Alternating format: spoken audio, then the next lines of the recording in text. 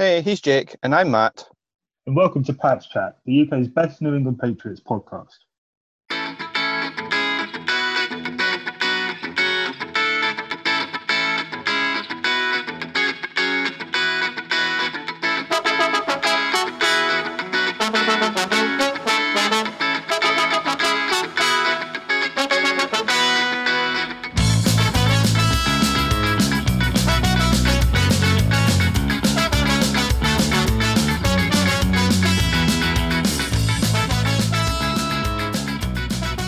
Hey guys, how's it going? And welcome to another episode of Pats Chat.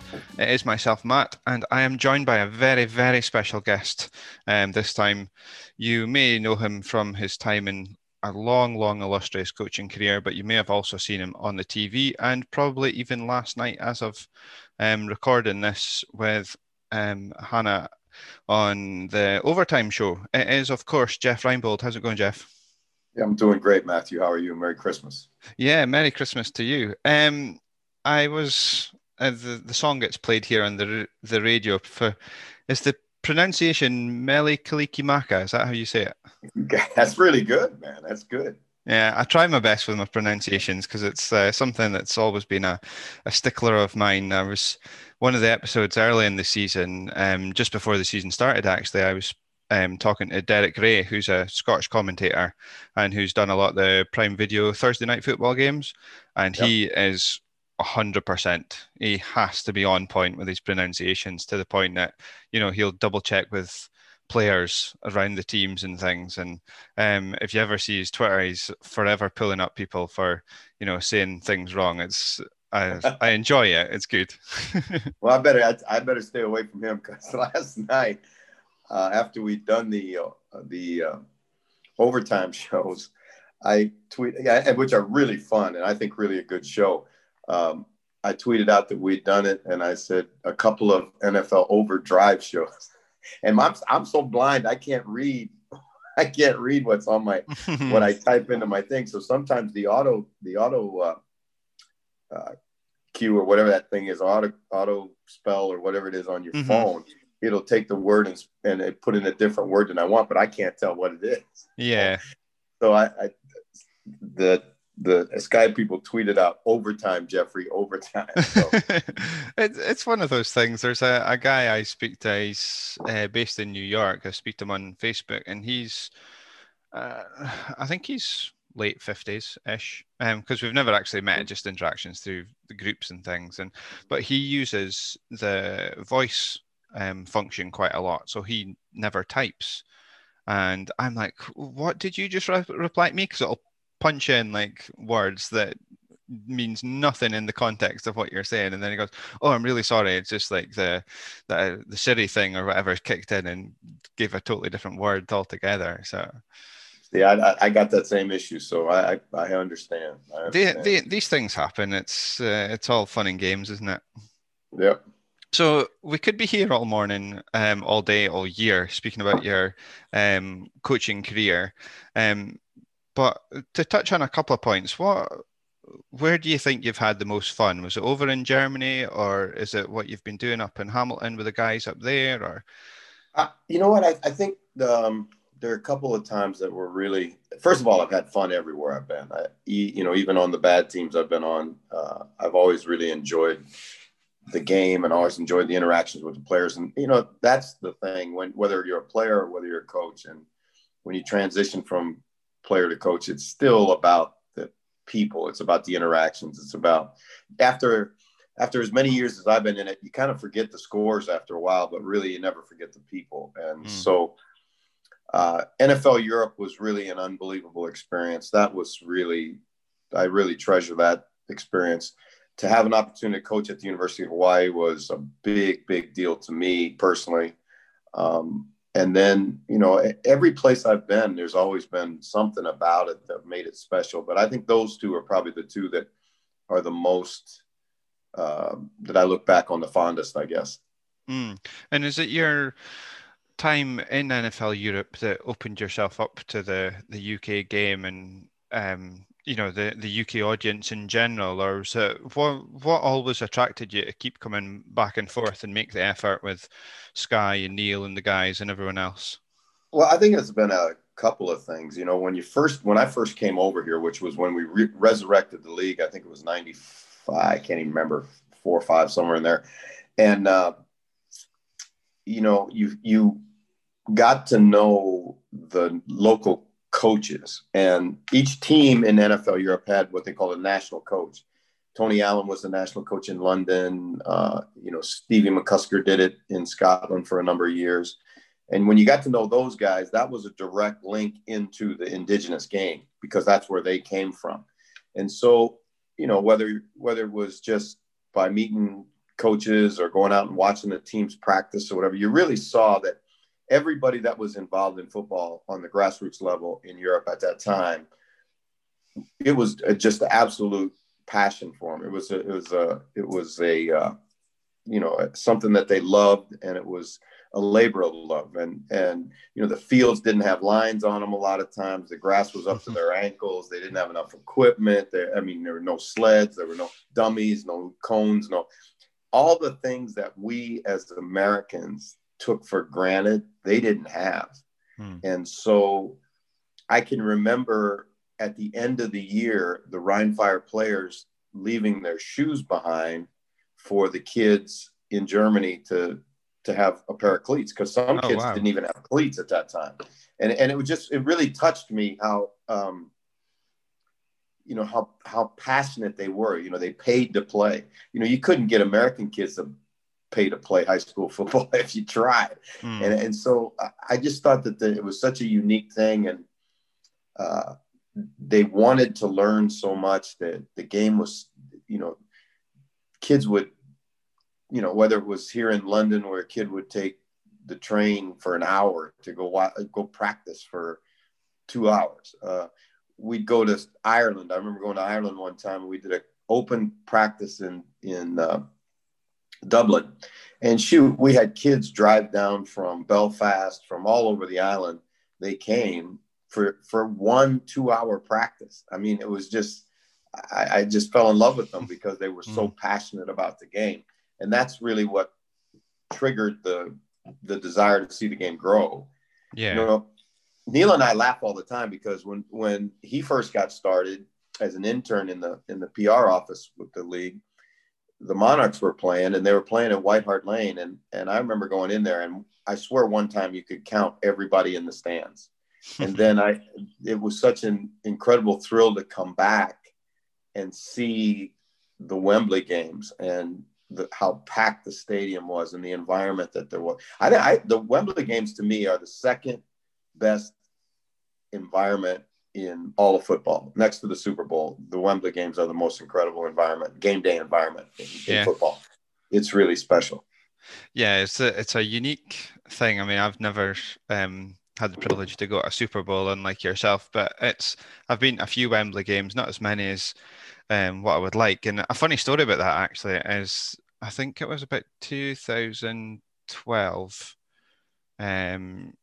was going to be my first one. It was Patriots Rams, and I had the tickets and everything. I was due to go. I think it was October sort of time before we get 4 games, as some people are getting accustomed to now. And in the April, I'd gotten engaged to my now wife. So it was meant to be this whole thing of, you know, we're going to, like, me and the guys were going to go for a long weekend. I think we was looking at maybe going to a West Ham game, all this kind of thing, like Friday to Monday, the whole jig.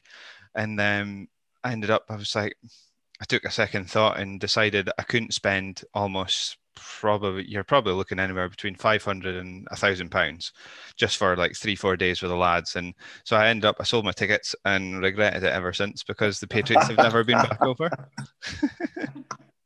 But I've had tickets every year practically, and I've only managed to get to 2 games because I've just picked one game every year, and through work or whatever it might have been, I've only managed to get to the 2. But the 2 I have got to, I totally concur with what you're saying. It's on a different level to any soccer game. I've been Scottish Cup finals, I've been English Cup finals. It's just completely different. There's a happy-go-lucky atmosphere. People get in and around everything. You see Neil and Darren up on the stage. You get Darren and maybe like Sam or someone down the sidelines between plays and stuff like that. It opens your eyes up. And my wife's not a sports person at all. Like if I try and put it on the big TV in the living room, it's like, get that off, whatever. I'll go through to our spare room and watch Red Zone and yourself and the guys on a Sunday. But I think taking her to a Wembley game might. I think a lot of people, it's what's that the gate opener or whatever they call it. It's that kind of thing. I think she would totally get it. Yeah, it's so incredible because I had no idea, and I remember the morning we the car drove us up to do that tailgate party thing that they had, and just all of a sudden, as you got closer to Wembley, when you're about a couple miles away yet from the stadium, but you started to see people walking up down the street, and they had their Patriots jersey on and the Rams jersey on and their Falcons jersey on, and I thought, wow. And then we got there, and that just sea of people outside, and how much everybody enjoyed. It was like a community thing. It was like, everybody from around Europe had come, and, because that was their one chance to see, a real live game. And the environment in the stadium was awesome. The production was tremendous. The games, I was lucky we had good games, and it was just like hard to believe to me that after, banging around in White Hart Lane and Murray Field and, Dusseldorf Rhein Stadium. And, it was just, here we are. This is the real thing. This is the big guys. And, it's not a playoff game. I mean, excuse me, not a preseason game. This is a game that matters, and they're here and they're playing in front of us. And that's an awesome deal.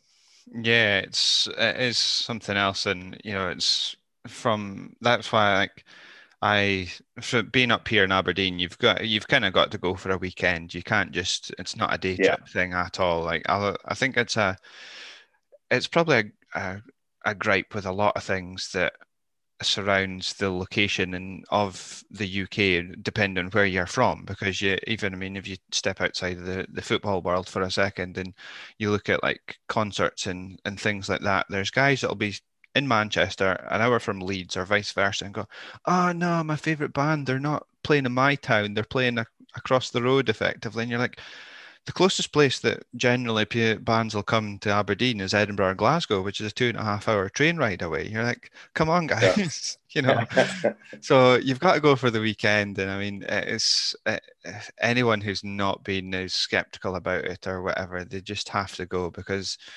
you've got to go for, as I said, the weekend's amazing, because you go, now that they've set up those bars around Trafalgar Square and places like that you can go, you can meet ex-players if you're there at the right time, you've got the cheerleaders on the go. But even just in general, out with those sort of fan events that they do, just the day-to-day, you go in there, and because it's well advertised now, the hundreds, thousands of Americans that they're obviously missing the home game that their team are in, or they want to experience an away game, and they've made it. I talked to a couple. They were from around about the Massachusetts area. Patriots weren't playing. I think it was the Jags Colts game three years ago or so, and they go, "Oh, you're British." Well, yeah, I'm British. I'm Scottish. Oh, right, you've travelled down a few hours. Yeah, and they start chatting to you, and instantly that sort of us and them becomes null and void, because they're like, oh, you're actually really knowledgeable about the game and things. It's such a great thing to see. And that couple had particularly, they'd gone to South Africa, they were doing a bit of Europe and everything, tied the whole thing in like this 3-month almost round the world trip. It's unbelievable. It's just brilliant. And it's well, you hit on something really important, I think, is that almost every ex-player, ex-coach, personnel, I don't care what their NFL connection is, even if they're a fan. When they come over here and they see the passion of the fans, and they see the level of expertise that the fans have about the game, it shocks them. It truly shocks them. and I don't care, like we've had Josh Norman, Emmanuel Sanders, Thomas Morstead, Kyle Rudolph, Eric Hendricks. I mean, we got all kinds of guys here. And every single one of them, to a man, when they get on the plane to go back home, they just say, I can't believe how incredible the fans are here and how much the questions that we got were knowledgeable, about the current, it was like they really thought that they would come over here and people wouldn't even know the rules of the game. And it just shocks people when they see the level of interest and the level of expertise that's around the game. And guys like you who do podcasts, that's really, really important in the whole process of growing the game. Yeah, I don't know if little old me would agree with that, but I understand what you're saying. Definitely, it's something that has really grown in recent years, hasn't it? The whole podcast thing, and you're not a man if you've not got a podcast, almost to a certain extent. But it is. It's just myself and Jake, who usually do it, it's just an excuse for us. He stays down in Essex. I'm up here. It's just an excuse for us to talk football for an hour or two every week, because some people are depending on if you're in the Western Isles or up in the Highlands or somewhere. You may not have someone that's, your next door neighbour that likes football the same as you. Then to the internet as well and social media has just grown it humongously, I think, in that terms as well. We can all connect. We're obviously in different locations right now, and we're sitting having a chat about it and stuff. It's if you start thinking into it, it can be a complete mind-blowing experience, I think. Yeah, I agree with you. We have got a worldwide community, and that's the way I look at it. Like, we're all, when I sit on my lanai and talk football with somebody like yourself in Scotland or somebody in Turkey, it blows me away to think that here we are and we're all connected over this game. And, Matt, it's so cool because really everything in my life positive that I have or have done, or, in one way, shape, or form, they're directly related to football. They come because of football. I mean, I met my wife because, I was in Hamilton and that's where she was. And, she wasn't a football fan per se, but if I hadn't been working in Hamilton, I would have never met her. And so really, it's just an incredible, incredible game. And it's given me so much. And so any opportunity that you give, any opportunity you get to give back, I think is really important. And that's why I think, like I say, what guys like you do, it's grow the game organically, because it may be, like you said, somebody in Essex or somebody in the West Isles or somebody anywhere, doesn't matter. You're connecting to another football fan and you're talking about a game that you love, and that passion is infectious. I think especially over here, and I guess generally everywhere apart from the States, because as you were saying earlier about the guys leaving their cleats for the kids and stuff, it's not a natural thing for us over here, and it's getting there, but it's still not natural that, if you go to high school and you're in PE class, you do rugby, you do football, you might do hockey or something, even then for myself, like hockey or badminton or something was seen as a complete, you're doing what now? Here's the round ball, take it and kick it, and that's, or the rugby ball and you throw it. So it's not natural, but it's, as I say, it's slowly getting there. And just to have the internet and social media and things like this connecting everyone is obviously growing the game in the UK. And I guess it's something that helps you always come back. Do you think you would ever give it up coming back and forth, or? I hope I never have to, because I really look forward to this time. This is like Hawaii is always going to be home to me, but this is like a second home. I've learned my way around. I've learned the customs, and I've learned to really appreciate and really love the UK. It's a fabulous place. And even even like we are right now when we're in tier 4, it's still, when I go out and walk around, I just, sometimes I shake my head and think, wow, how lucky you are, And you're talking about something that really, it was interesting how it's starting to be, you never see a kid, never would you see a kid just in the park with a football. I mean, he just didn't see it. The other day I was walking in Ealing, and these 2 kids come out of the little park there, and they're probably, I don't know, 15 years old, and they've got a football, an American football, and they're kind of tossing it back and forth to each other, and they had been in the park playing. Yeah. And I thought to myself, man, that's a statement right there about how far we've come, because you would have never seen that before. No, definitely not. It's as I say, it is growing, and we know it's growing, but we hope it continues to grow. And things like even things like the overtime or overdrive show, as you might have tweeted out, is and the NFL channel in general that's on Sky Sports just now. Like it really, like, I just want to bash my head against a brick wall, because you've still got the naysayers. People go, oh, the coverage is crap, and oh, it's great when Jeff comes over, but generally speaking, Neil's this and that, the next thing.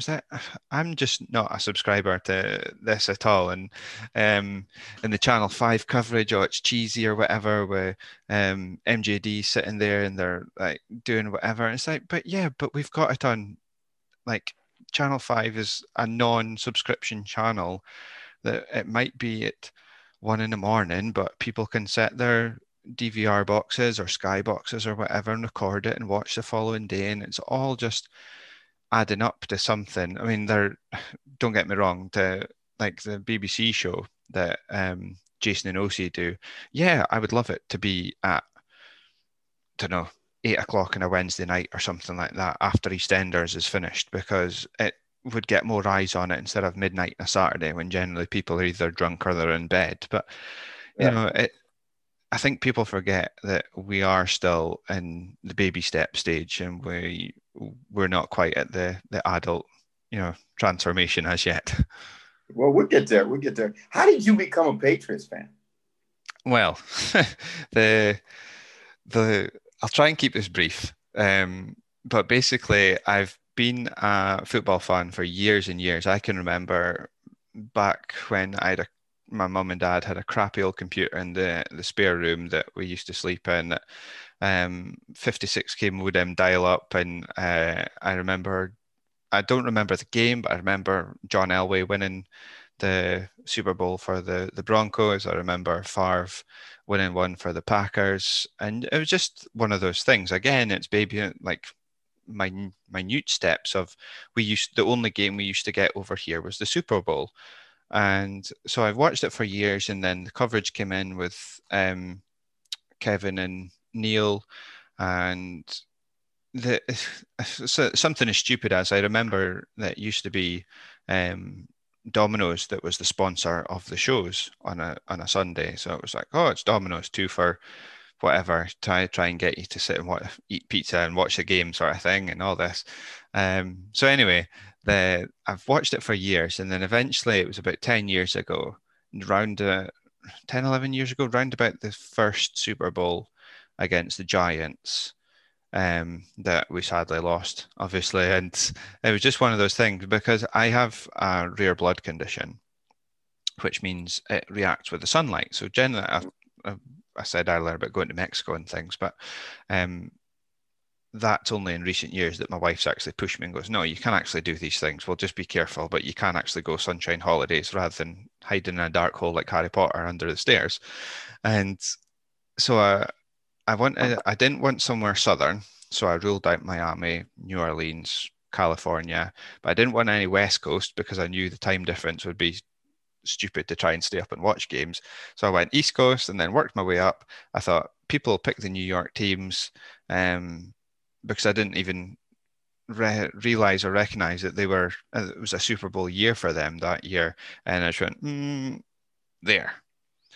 And ended up to picking Boston and the Patriots. But it's funny because looking back, even now I'm still a huge Home Alone fan, and that something like that you'd think I would have ended up picking the Bears because Home Alone's based in Chicago, or in more recent years I watch a lot of the Chicago shows like Chicago PD, Chicago Med, that sort of thing. So again, you think Chicago, or then you get the new Blue Bloods and that kind of show that's based in New York. I would maybe pick that. I love country music these days, so maybe like Tennessee would have been the team. But no, through all of that, I've stuck Patriots. I picked my team, and that's it. End of. And I've lucked out because of the run we've been on in recent years until it's kind of came crashing down this year.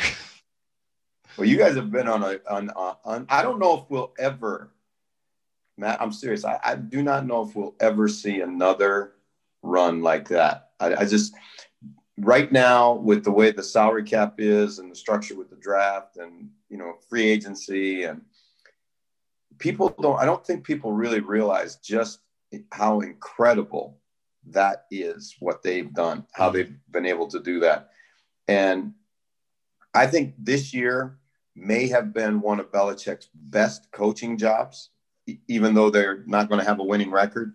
Just looking at what he had to work with and what he put on the field every week. And I'm going to tell you something. That organization is amazing, absolutely amazing, because everything in the rules, everything in the approach that the NFL takes is for parity, and they don't want a dominant team. And they've been a dominant team for almost 20 years. And that's phenomenal. It is crazy. It was something I was going to ask you about. There's a lot of hype around the Chiefs, and they're obviously in the infancy of what Patrick Mahomes can do. Do you subscribe to that they might be the new ones to pick up a dynasty, or do you think that the parity will override it, and that'll maybe only last a couple of years?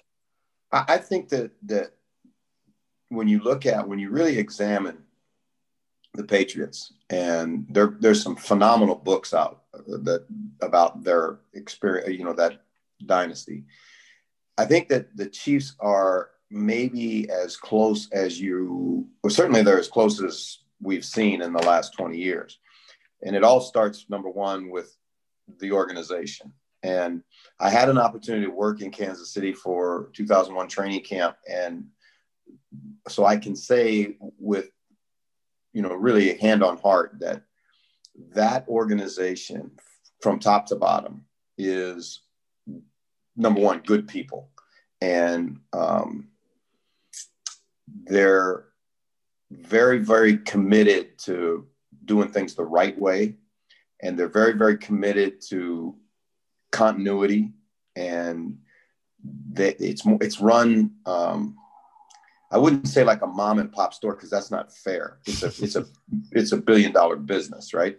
But it's run in such a way where people appreciate going to work every day, and that starts from the ownership. And then you've got Andy, who's one of the best coaches in football. He's always been, and very innovative, but a good person, right? Then you look at the front office, and the front office and the coaching are right in lockstep. They understand what they want and how they want to build it, and the kind of people and they'll take a chance on a guy that maybe like Tyreek Hill didn't come in. He got drafted late, not because he was at West Georgia. It was because of what happened to him when he was at Oklahoma State, and so they'll take a risk with kids. But I think what they've done is looked at New England and said, okay, how do you build it? Well, in today's football, you start with the quarterback. And New England was fortunate enough to get a kid late in the draft, and he turned in to be the greatest of all time. Kansas City took a kid early in the draft and then nurtured him, and he's now showing that he may become the next of the great ones, right? I mean, he's only been in the league 3 years. So for me to say he's at Tom Brady's level, I can't say that. But certainly, and they've locked him in for, I think, 10 years, his contract. And here's the similarity between Mahomes and Brady in my mind. Both of them are ultra competitive. They want to win. That's number one on their agenda. Not throwing for 5,000 yards or 80 touchdowns or whatever. They want to win. And they were willing, just like Mahomes, I think, watched Brady closely. And what he saw was there was a guy that was willing to give up a little of his own so that he could have other players around it, because he recognized it's a team game. That's exactly what Patrick did when he signed that 10-year deal. That allowed him to extend Kelsey. That allowed him to extend Hill. That allowed him to bring in other guys. Sammy Watkins stayed. You know, they've created an environment where guys want to stay because they know they've got a chance to get a ring. When you look at the Patriots, there were a number of guys that came to New England late in their careers because they wanted to be champions. And they knew that that was the place that, you know, Rodney Harrison, Randy Moss, on and on and on and on and on. Mm-hmm. They knew that's where they could go and become champions. So I think there are some similarities between the two, but whether Kansas City will stand the test of time, that remains to be seen.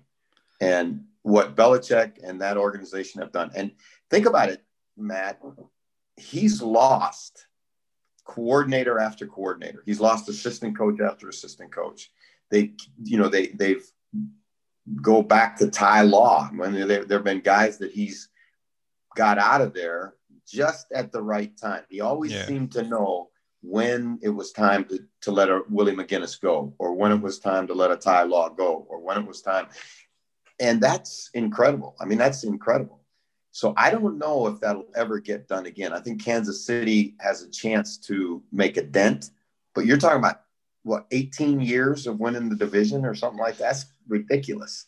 Yeah, it is a feat that I think you're right. I think at this present time, I would agree that the Chiefs are the set for actually being the ones to do it, but you know, it's a different thing between thinking you can and actually doing it. And it's similar to, in some respect, to like soccer with, you know, you can be 12 points behind at the top of the league, but you've got 5 games in hand. So, you know, you win all 5, you're 3 points clear and you win the league. But it's points on the board that matter, and it's championships in the locker that matter. It's not what could be or what possibly can happen in years to come, you know, because you don't know. It could be tomorrow that Tyreek Hill goes down, ACL or whatever it might be. You know, touch wood, that doesn't happen to the kid, and that's it. Then, you know, you've got to rely on Hardman and Robinson and Watkins, and they're no slouches, but you know, you've then not got that stretcher like Tyreek does, so that your whole game plan changes. People can then scheme up on it, and all of a sudden you're dead in the water.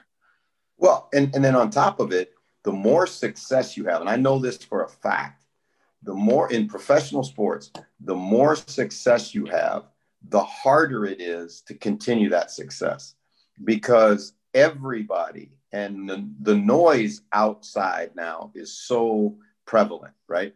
Because it is one of the great things about the computer era is that everybody has access to the internet. Everybody has access to podcasts. Everybody has, like, it's instant, constant and instant all the time.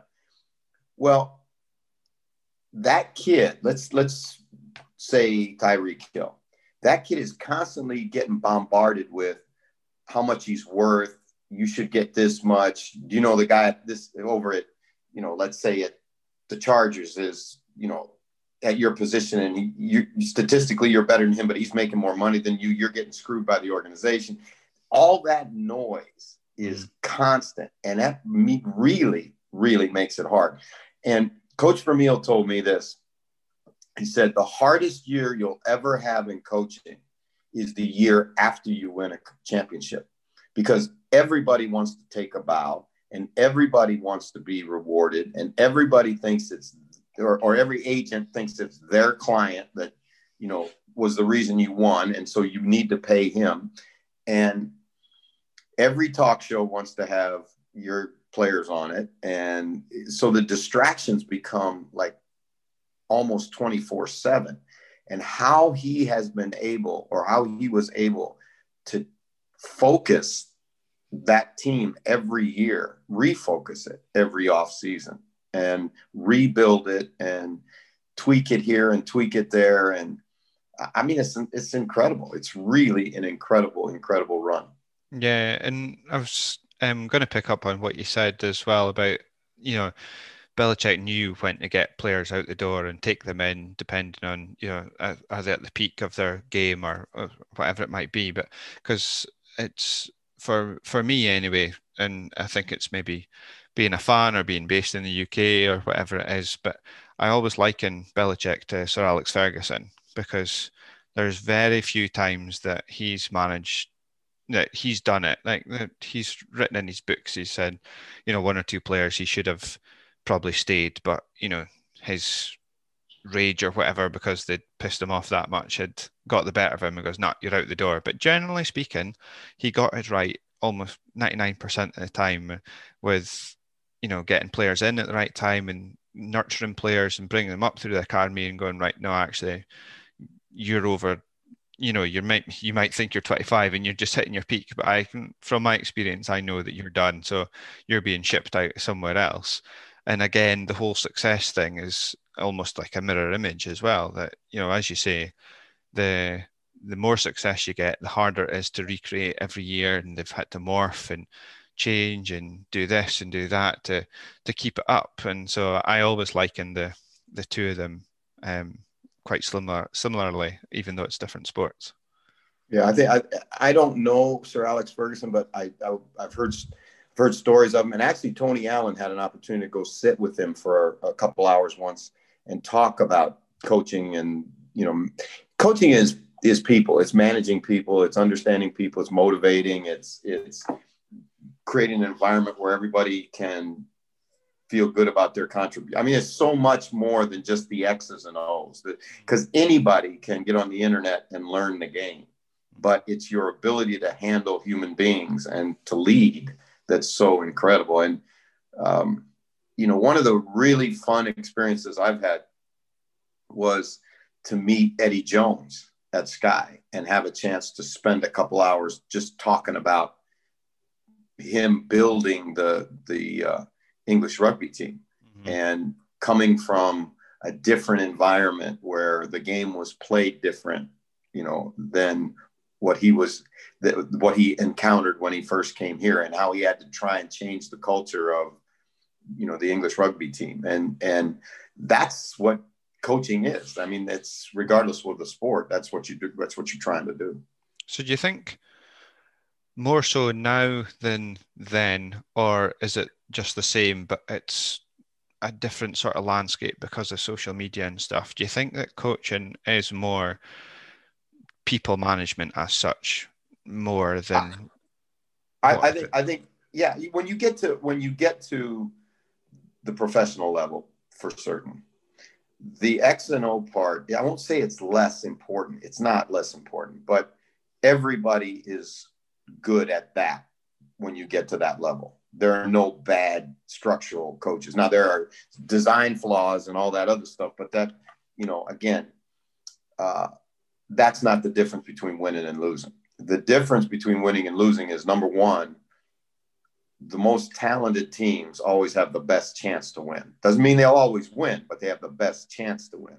Then two, it's what kind of environment is created inside the walls of that team.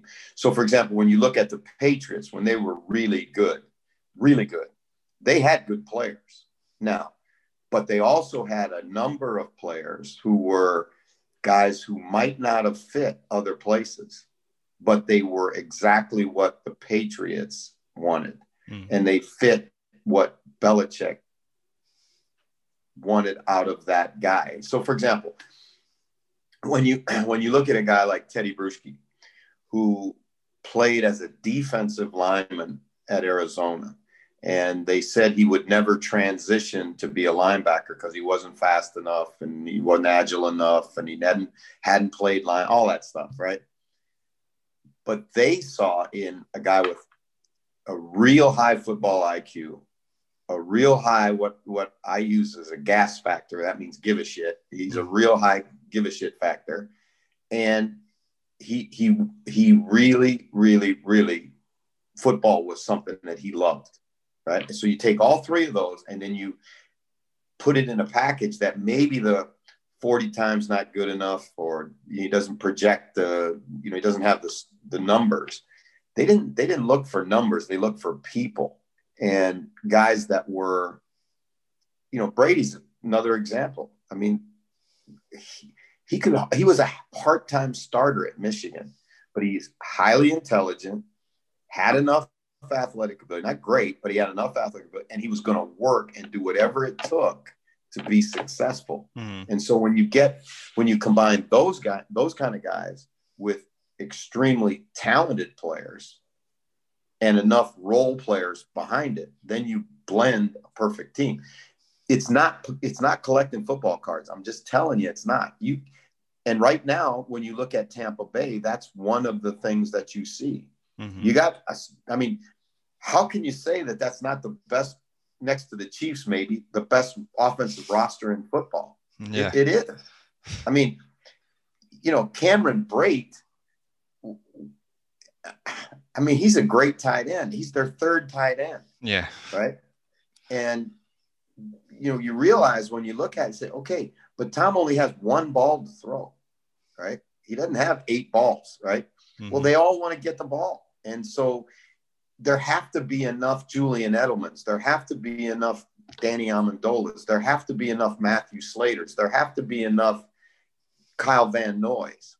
Guys that other teams maybe don't want even. Like Van Noy got thrown away in Detroit. They said he couldn't play. Yeah. Well, look, he's still playing extremely well. But he fit what they wanted. Big guy. Van Noy is nothing more than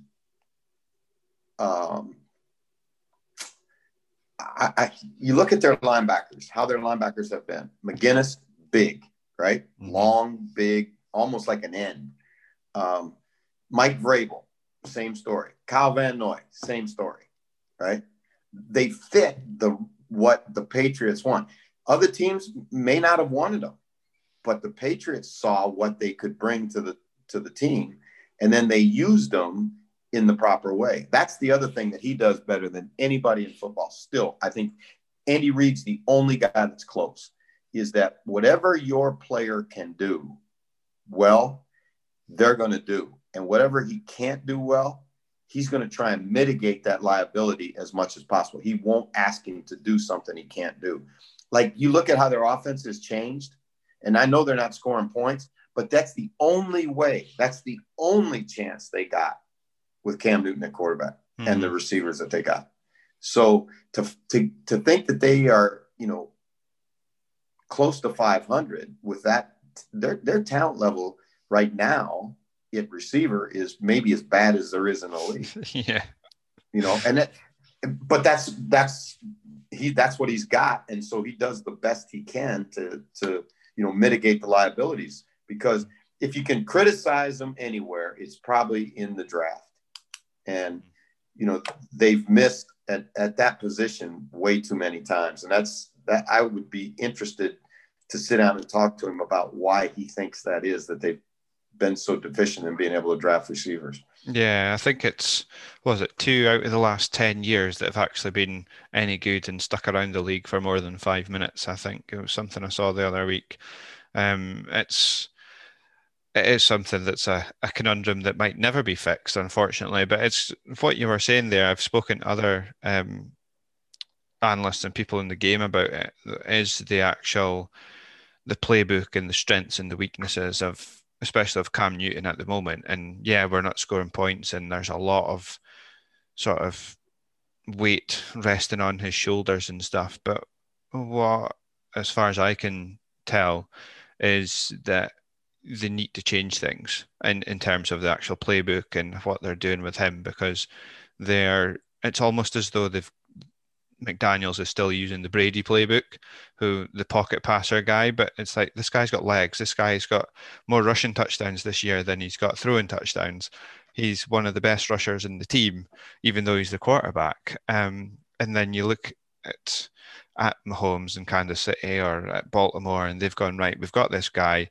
we don't have a Joe Flacco anymore. We've got Jackson. So this is the playbook, and these are the plays we're going to run. I think that's what you might see next year. If he stays and they get him on a deal and you give him the off season and all the rest of it to when I watch him, this is my own opinion, right? And I think he's done. I don't see, when you compare what you see on tape to what you saw on tape when he was in Carolina, he's not the same kid anymore. And that happens sometimes because he's been hit so much and he's been hurt a bunch. And, and even when he gets out of the pocket and he runs around, he doesn't run like he used to run. The thing that's surprising to me, and it's interesting, I want to get your take on this. You've got Stidham, right? And you're out of the playoffs. You've got 2 games left. Stidham has come to you, and he missed an entire preseason and 4 preseason games this year. Would you not play him these last 2 so that you can really see what he is, whether he's got a chance to be good enough? Because you're going to have to make a decision about quarterback, whether you say you're going to bring Cam back, you're not going to bring Cam back, you're going to draft one, you're not going to draft one, you're going to go after one in free agency. But it's the most important position in football. And apparently they like Stidham enough, I guess, to keep him around.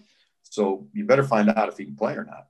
It's a really weird one because for all intents and purposes, until Cam walked in the building, he was the starting quarterback. So they must have liked him enough to not put Hoyer at number 1 or go and try and get someone else earlier in the off season, like Dalton or someone else like that, or there was even the long shot odds of possibly even testing out Kaepernick at one stage that was doing the rounds. So as you say, they've kept him around. He's been there all year. That's 2 years under the stewardship of Belichick and the coaches. You've got 2 games left. Season's over. You might as well throw him in. My only sticking point is, why have they not done it before now? If he's that good, then sure. And Cam is on screen, at least he's played that badly. Why have they not thrown him in before now? Is it even worth going to be throwing him in? Because in the back of their mind, they probably think, right, we're moving on from him anyway. And the other thing that gets me is it's 2 divisional games left, and I don't want to lose to divisional rivals. Well, I think there's probably a bunch of that. Number one, they want to win, right? I mean, even if I think he's so competitive, I think he wants to win. If you were playing checkers, he'd want to beat you, right? The interesting thing though about Stidham is if you're not going to keep him, unless you're just going to flat release him, which I don't know if they would do, and you want to trade him, the way to get his trade value up is to play him and let him have a little success. This is the thing, isn't it? So I don't know, again, it's an interesting one to me, and I would love to be sitting in the coaches meeting and listen to what his position on it is and why he feels like that. But, I'm certainly not going to criticize him because he's the greatest coach that ever coached the game. And I take Vince Lombardi and Don Shula and all of them, and they're not close in my mind. So, but I think it's a really interesting phenomenon right now and where they're at and what they're going to do, how this offseason is going to unfold. There may not be a more interesting offseason than watching what the Patriots do, because he's not going to sit by idly and, not trying to improve his football team. Then the other thing you got to remember is, what was it? 6 guys that opted out of the season before the season 8 even started. Yeah, 8 of them. So those guys are going to be back. They'll be better because of that. Now, how much better they're going to get because of free agency and the draft and all that, we'll see. But I know they're not going to accept second place. Buffalo and Miami don't think they all of a sudden run the division. No, because New England's not going to go away quietly. No, definitely not. And you mentioned earlier about Matt Slater. He's just been voted in his 9th Pro Bowl. it would be remiss of me to get you on without speaking special teams to you. What is it about special teams that you love so much, and what like others are like myself are beginning to appreciate a lot more? Is it because sometimes, if it's a kick return, you've got, oh well, it's a touchback and you don't see a lot, but if it's a punt return, like the other week you had Gunnar Olszewski run for a 75-yard touchdown, and that's exciting. But there's all the bits in between, like the block punt, and someone like Slater, who's so good at being that gunner. And we even saw it at the weekend against Miami that he managed to stop the ball going into the end zone at, I think it was a 1 or 2 yard line.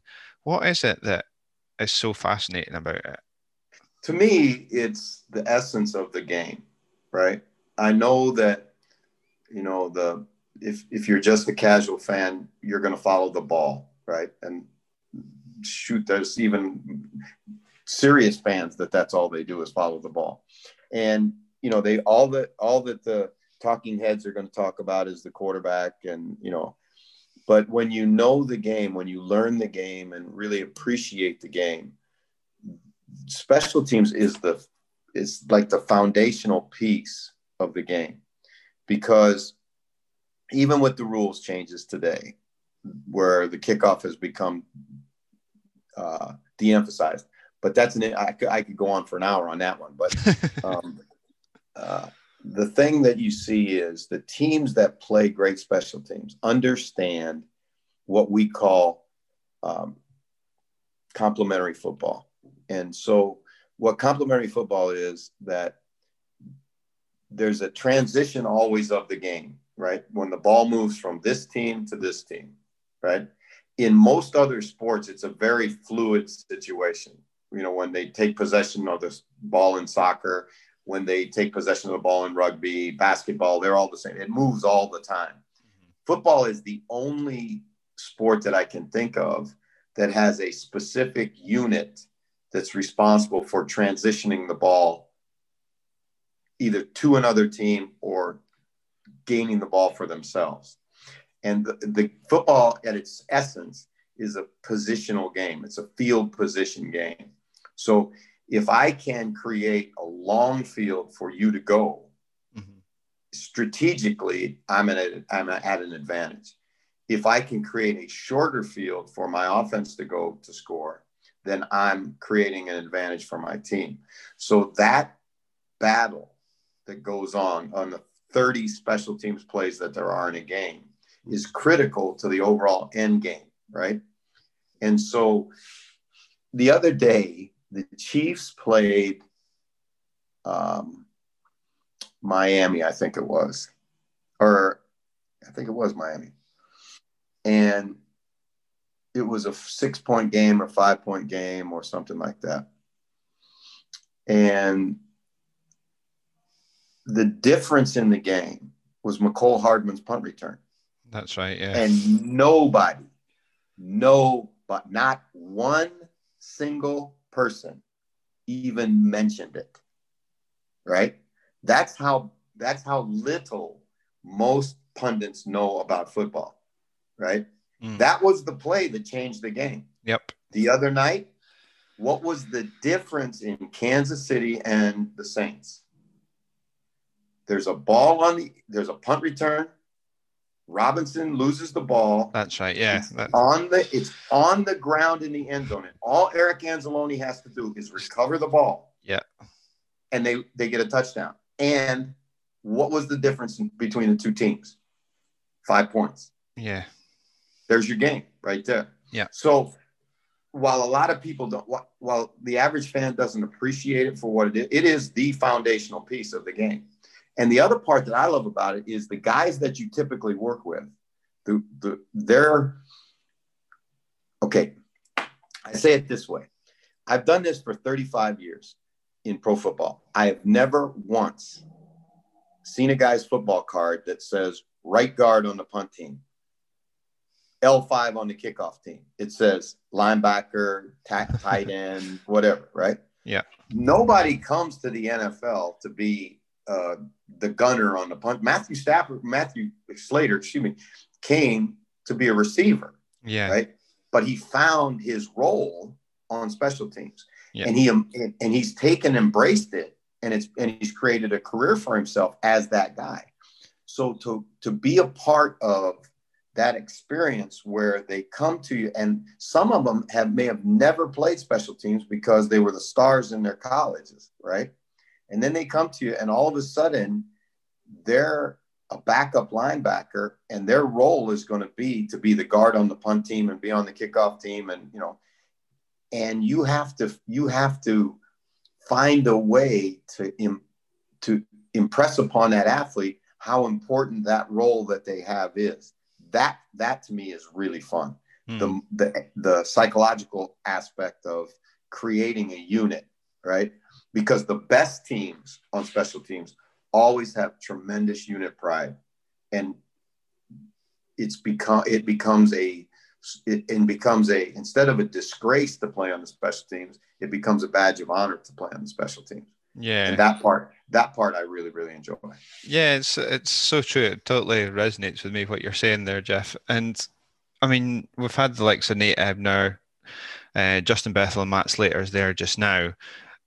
Is it something that may be part of the dynasty that has set Belichick apart from the rest? Because he's always been one that focuses on special teams seemingly more than others. Do you think that is something that's been part? I mean, Jake Bailey's just been voted into Pro Bowl as well because he is one of the best punters in the league at the moment. And as you say, that's total transition from one end to the other. But obviously with the punter, they don't want to just kick it out the back of the end zone. They try to keep it on as close to the goal line as possible. Do you think that's part of the difference? They're the best. They've always been the best in football at it. Go back to Larry Izzo. I mean, there's a guy that couldn't play any place else but on special teams. But he was a great special teams player. I can't remember, it was a couple of years ago. They were playing somebody in the playoffs, and they scored real late in the game to go ahead by about 4, I think it was. And they're getting ready to kick off. And I turned to Neil and I said, watch this. They're going to kick this ball as high as they can. It's going to land on the 2-yard line, right? Instead of kicking it in the end zone and for the touchback, they are so well coached that's exactly what the guy did, because they wanted the returner to field it and use seconds in the return. That's how detailed their coaching is. Yeah. And so what happened, the guy caught the ball. I think he ran it to like the 18, and he used 6 seconds on the clock, and they had 2 plays left. Well, that 6 seconds was at least another play, maybe 2 plays.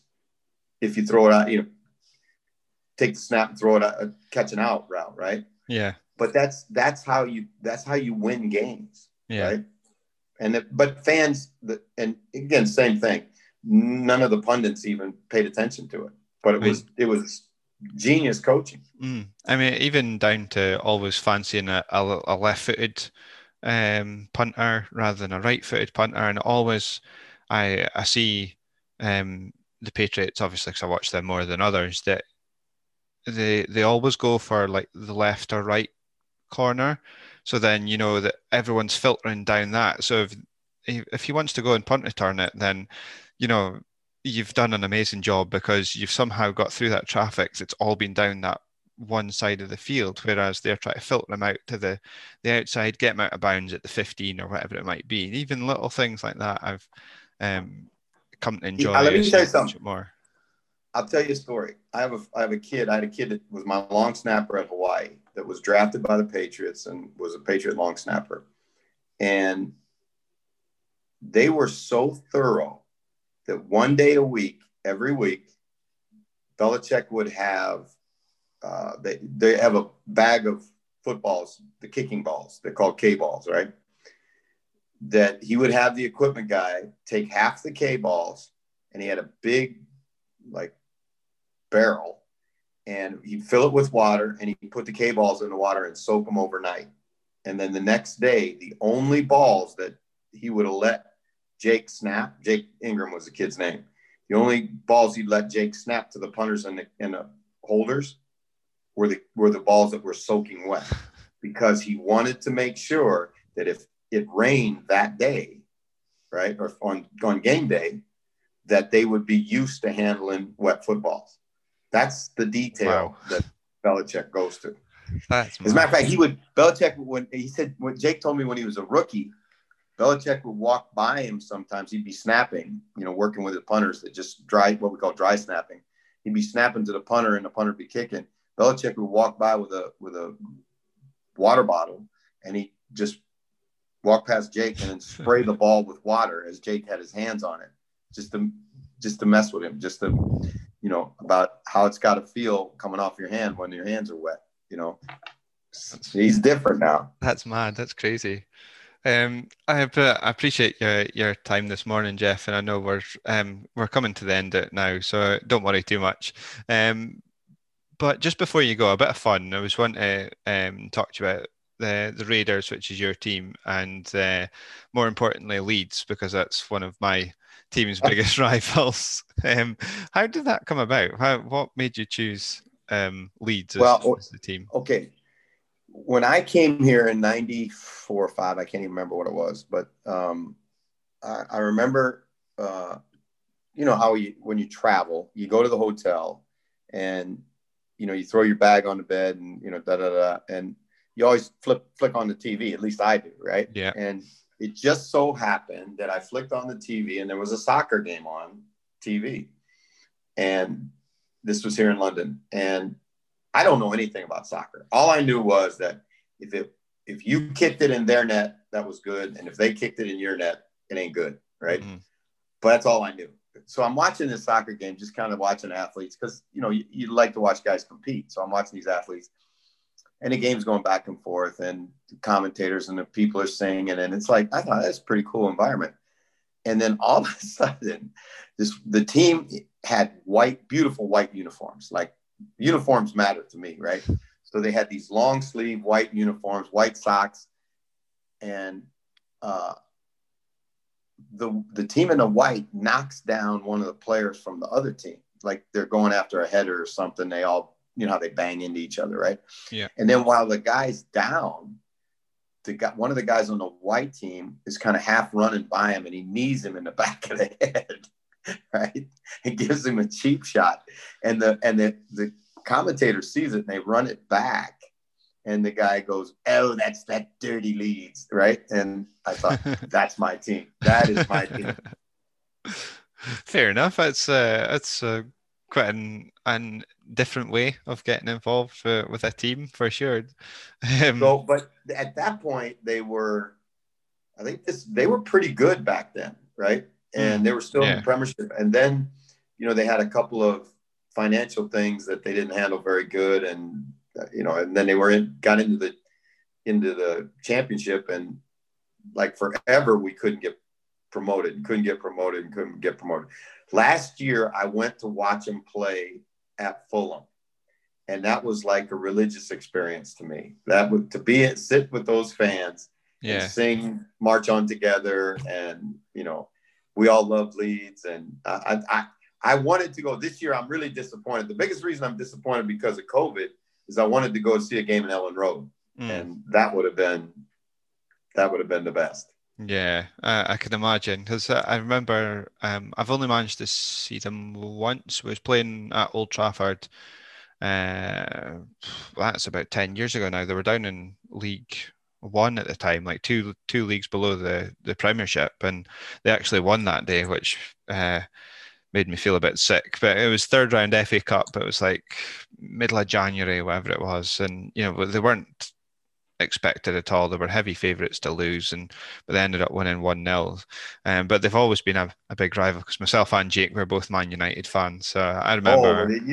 You guys pasted us the other day. That was fun on Sunday before sitting down. Well, I think it went 6-1, and the Patriots were just kicking off at 6. So I was like, right, the game's over, it's done. So I switched it over. I didn't watch the last 5-10 minutes of the game. I missed the second Leeds goal because I'd swapped over to watch the Patriots instead. Well, we'll get you back. Don't you worry. Yeah, definitely. And final thing, Jeff, what are you? You said earlier you're away from your wife for Christmas. Mhm. Are you getting to sit down with Neil and George and the family, or what are you up to? No, not because of this tier four thing. I'm Hmm. going to be what's going to happen. My wife and I are going to cook a meal together by FaceTime. So Okay. so we'll have a virtual Christmas. Tell me that's not 2020. Yeah, I think that's the epitome of what's going on this year. And if you didn't know, I only read it this morning that apparently Zoom are opening up. You know how it's meant to be limited to 40 minutes if you're over three people or whatever. They're opening it up between 10 a.m. Eastern up until I think it's sometime on Boxing Day. From today, 10 a.m. Eastern on the 23rd up until midnight on Boxing Day, that it's going to be free as get as many people onto Zoom as possible, and you don't have to pay for it or anything. And they're doing the same at New Year as well. So if you've got family and stuff you want to do that virtually with, then you'll know you don't have to pay for it. Well, I appreciate that. That's good news, and I appreciate you having me on this morning. It's been a lot of fun. And that was the wonderful Jeff Reinbold. You can find him on Twitter at Jeff_Reinbold. JEFF_REINEBOLD. You can, of course, as you said there during that chat, you can find him on Sky Sports most Sundays. I think every Sunday from now until the Super Bowl's over. You can find him on the Overtime show with Hannah and Denzel on there as well. If you don't have Sky Sports and you can't watch it, you can also check out his Twitter because he's always got hashtag Coffee with Coach on. He does that through Twitter and Periscope, and I think he's also on with the Shank Club boys on Boxing Day in the afternoon. They do a live show every Saturday afternoon going through things, all things NFL considered. So that's it, folks. That's your special Christmas episode done and dusted. For now, unfortunately. But just before we go, just the usual housekeeping. Rate, review, and subscribe. Tell all your friends, tell your mates. Friends and mates are the same thing. Tell your family, tell your dog, whoever. Get them to get on Apple Podcasts, iTunes, whatever it's called these days, any good podcatcher app. Search for Pat's Chat UK. Spotify is also a good one. You'll find us on there. Search Pat's Chat. But if you want to interact with us on Twitter, it's at Pat's Chat UK, and on Instagram, it's also at Pat's Chat UK. If you want to chat to myself, it's at Matt Inkster. And if you want to chat to Jake when he's in and around the Twitter sphere, it's at Jake Paul Design. And that's it, folks. Once again, hopefully you're listening to this on Christmas Day. So have a good one. If not, I hope you've had a merry one. Hope it's been jolly and Santa's been good to you, all things considered this year. And stay safe, stay well, wash your hands, masks, etc. And hopefully the tiered system that's come into force across the UK isn't treating you too harshly. But if you ever need anything, come chat to us. We'll keep it lighthearted and a bit of fun. Put a smile on your face. But if you want to chat something more, then feel free to DM us as well. Not a problem at all. Okay, folks, have a good one. Until next time, folks, we'll speak soon.